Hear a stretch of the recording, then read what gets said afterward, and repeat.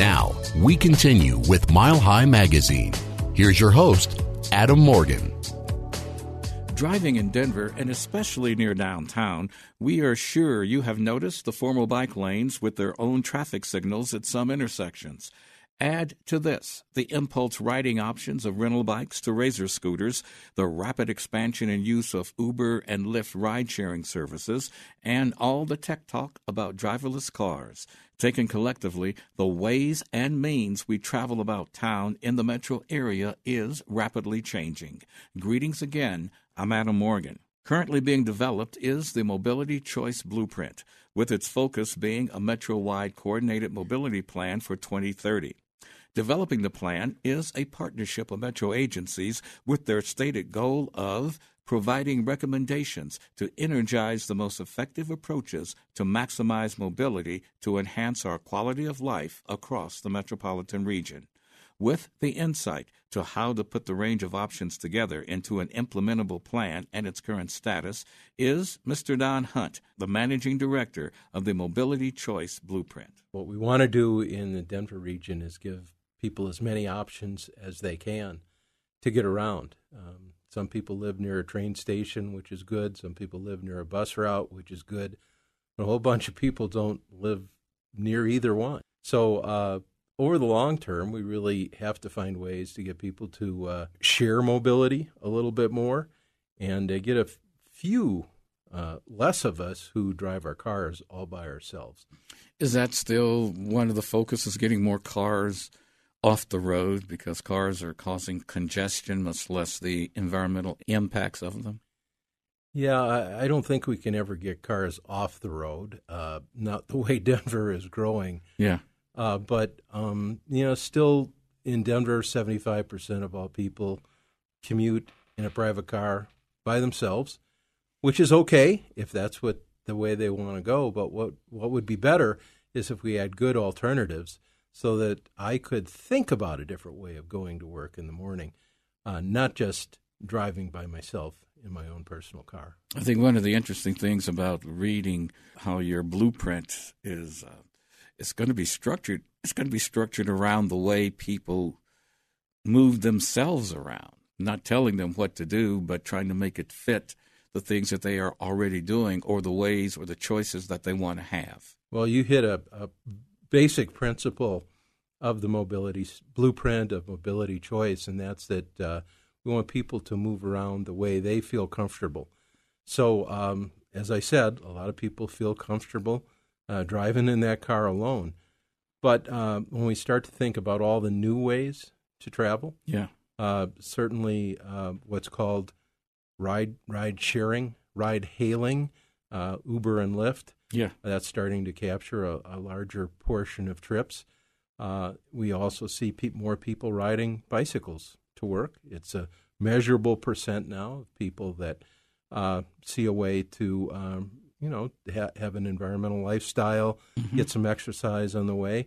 Not that that's ever going to compete probably with the single occupant car, but hey, if we can get 5% of the folks on bicycles instead of private vehicles, that's a good thing. Our roads will not be as congested, and we won't have to build new capacity as much in the future. Oh yeah, I saw on Broadway. I don't know where it was. I think Alameda or someplace. I was on a bus, and I said, "What's that stoplight being there?" And it's a bicycle light. Bicycle light, yeah. I mean, when I was a kid riding a bicycle, I never thought I'd see a traffic control for bicycles. Well, I'm retired now, or at least semi-retired, my wife would say, and I'm probably not going to be riding a bicycle to work, and it probably wasn't when I was growing up. It just isn't something we were introduced to.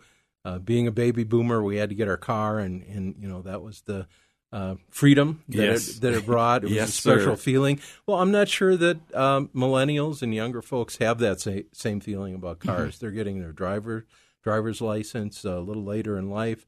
They're not owning a vehicle. They're more willing to use something called car share, where they pick up a car that's parked on the curb, one of these smaller ones. Yeah, sure. And they're able to open it up with their app and use it for an hour and park it somewhere else and let someone else use that same little vehicle.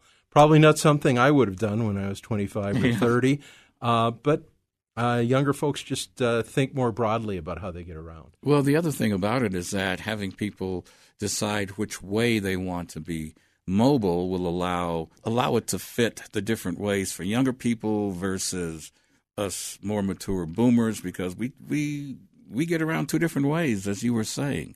And so your study is taking all that into consideration. It is, and we don't want to leave the boomers behind.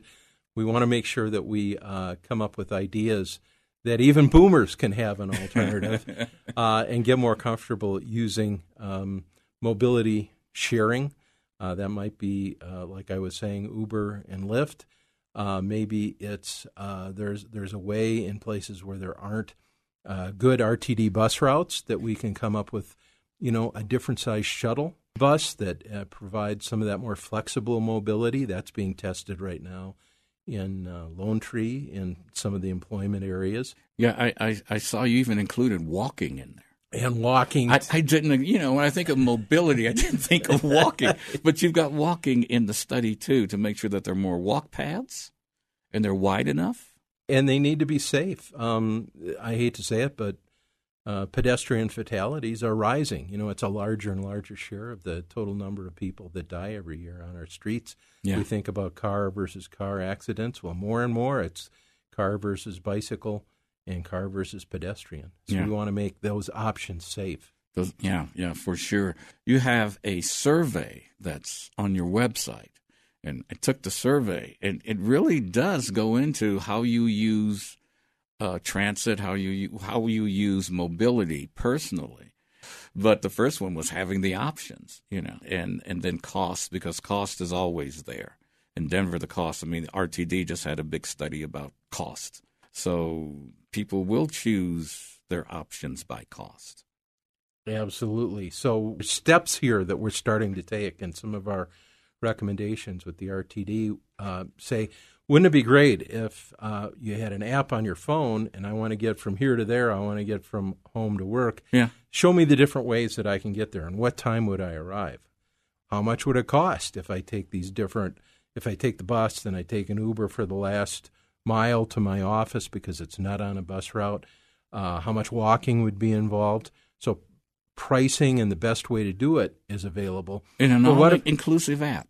In an inclusive app. Yeah. They're out there right now. You can do this right now. Absolutely. It'll tell me to get on the bus or grab an Uber and then walk a block or two. Yes. Go Denver is one of the apps. Okay. And City Mapper is another one. Mm-hmm. That they're free to install on your phone, and it'll tell you how the different ways that you have available. Again, mobility choice that you can get from here to there. Now think about it. What if you could also pay from your phone, from your smartphone? So I wouldn't have to worry about bus fare. I wouldn't have to worry about if I'm going to use a bicycle, a bike share for part of it. What if it just all kind of charged the same account? RTD is starting to work on that. Yeah. They've said, hey, we need to understand that we're more than a public transit provider. There are all sorts of new ways to get around. And so we think it's our role not just to run buses and trains, but also to look at some of these new technologies and new ways to move and start to bundle them together so that people are more aware of how available they are. Yeah, you're going to have to do that because, for example, where I live in town, if I want to go to a Rockies baseball game, I can take RTD down there. But I can't take them back because they start shutting the system down. Right. And at 10 o'clock, I'm stuck, And so having a mobility study that also changes by day or by weekend when people want to go downtown and have a great time or go out in Lakewood, that they're able to get there to do that and do it well without being stuck in traffic or whatever it's going to be. And that's what makes it such an interesting work that you're doing, is to make all these options coordinate. And you mentioned price. How much does it cost? Well, most people don't realize how much it costs to own an automobile. It sits around 95% of the time. Yeah. And you just keep making that car payment on it. So what if, and that's really the principle of Uber and Lyft, right, or car sharing, is that I don't have to own that vehicle. I can use it when I want to use it, and therefore I can overall reduce my costs. And I know people that are saying, why don't I reduce from 2 cars to 1 car, and we'll just use alternative transportation for the other trips we need to make. It works out pretty well, and you can save money doing that. But think about when there might actually be self-driving cars. No. And how much we could save if such a thing exists. Oh, man. Okay.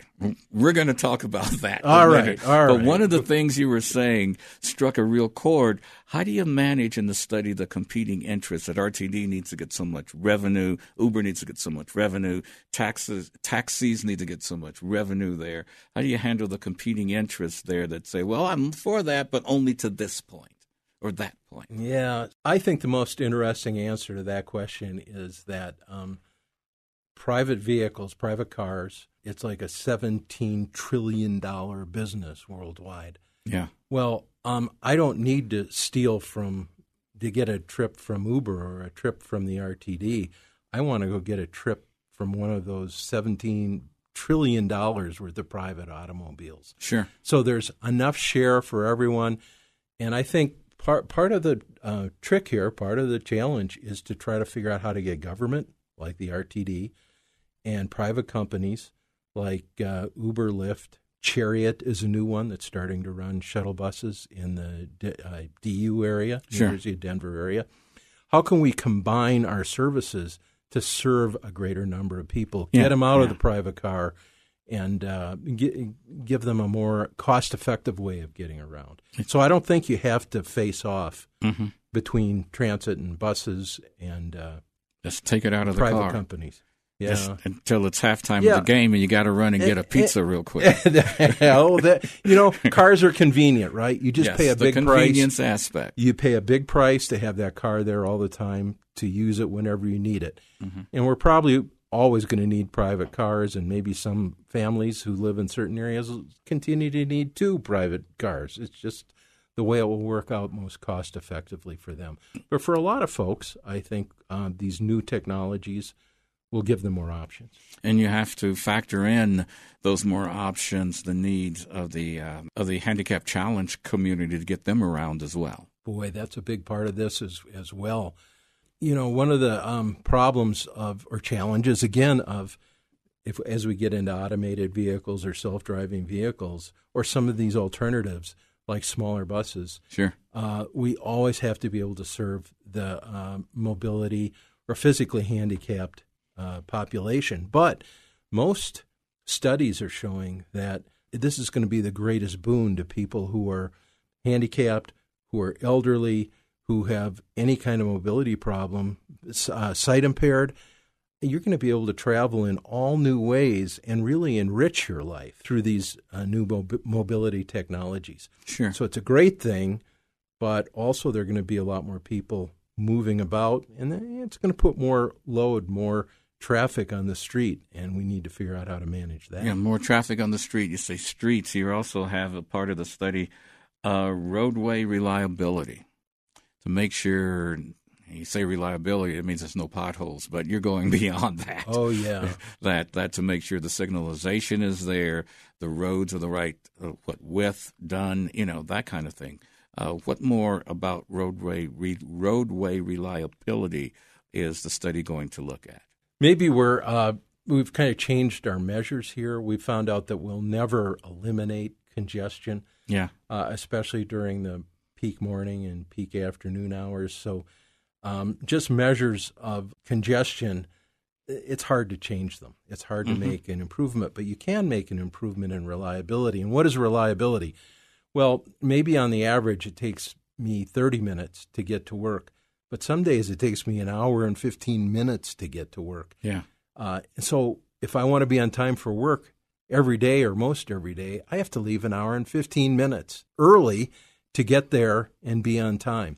Sure. That has to do with reliability. So how can we take those worst events that really cause us to be very late or having to plan way ahead in order to be on time and reduce that time and make it more reliable and more consistent? Technology can help us do that. On this edition, the subject is the Denver Mobility Choice Blueprint, with our guest Don Hunt, the Managing Director charged with putting the plan together. We'll gain additional insight from him so you will be moving about town better in the future on our next edition. I'm Adam Morgan. Do keep in touch, stay on your game, and we thank you for sharing a few moments of your weekend with us.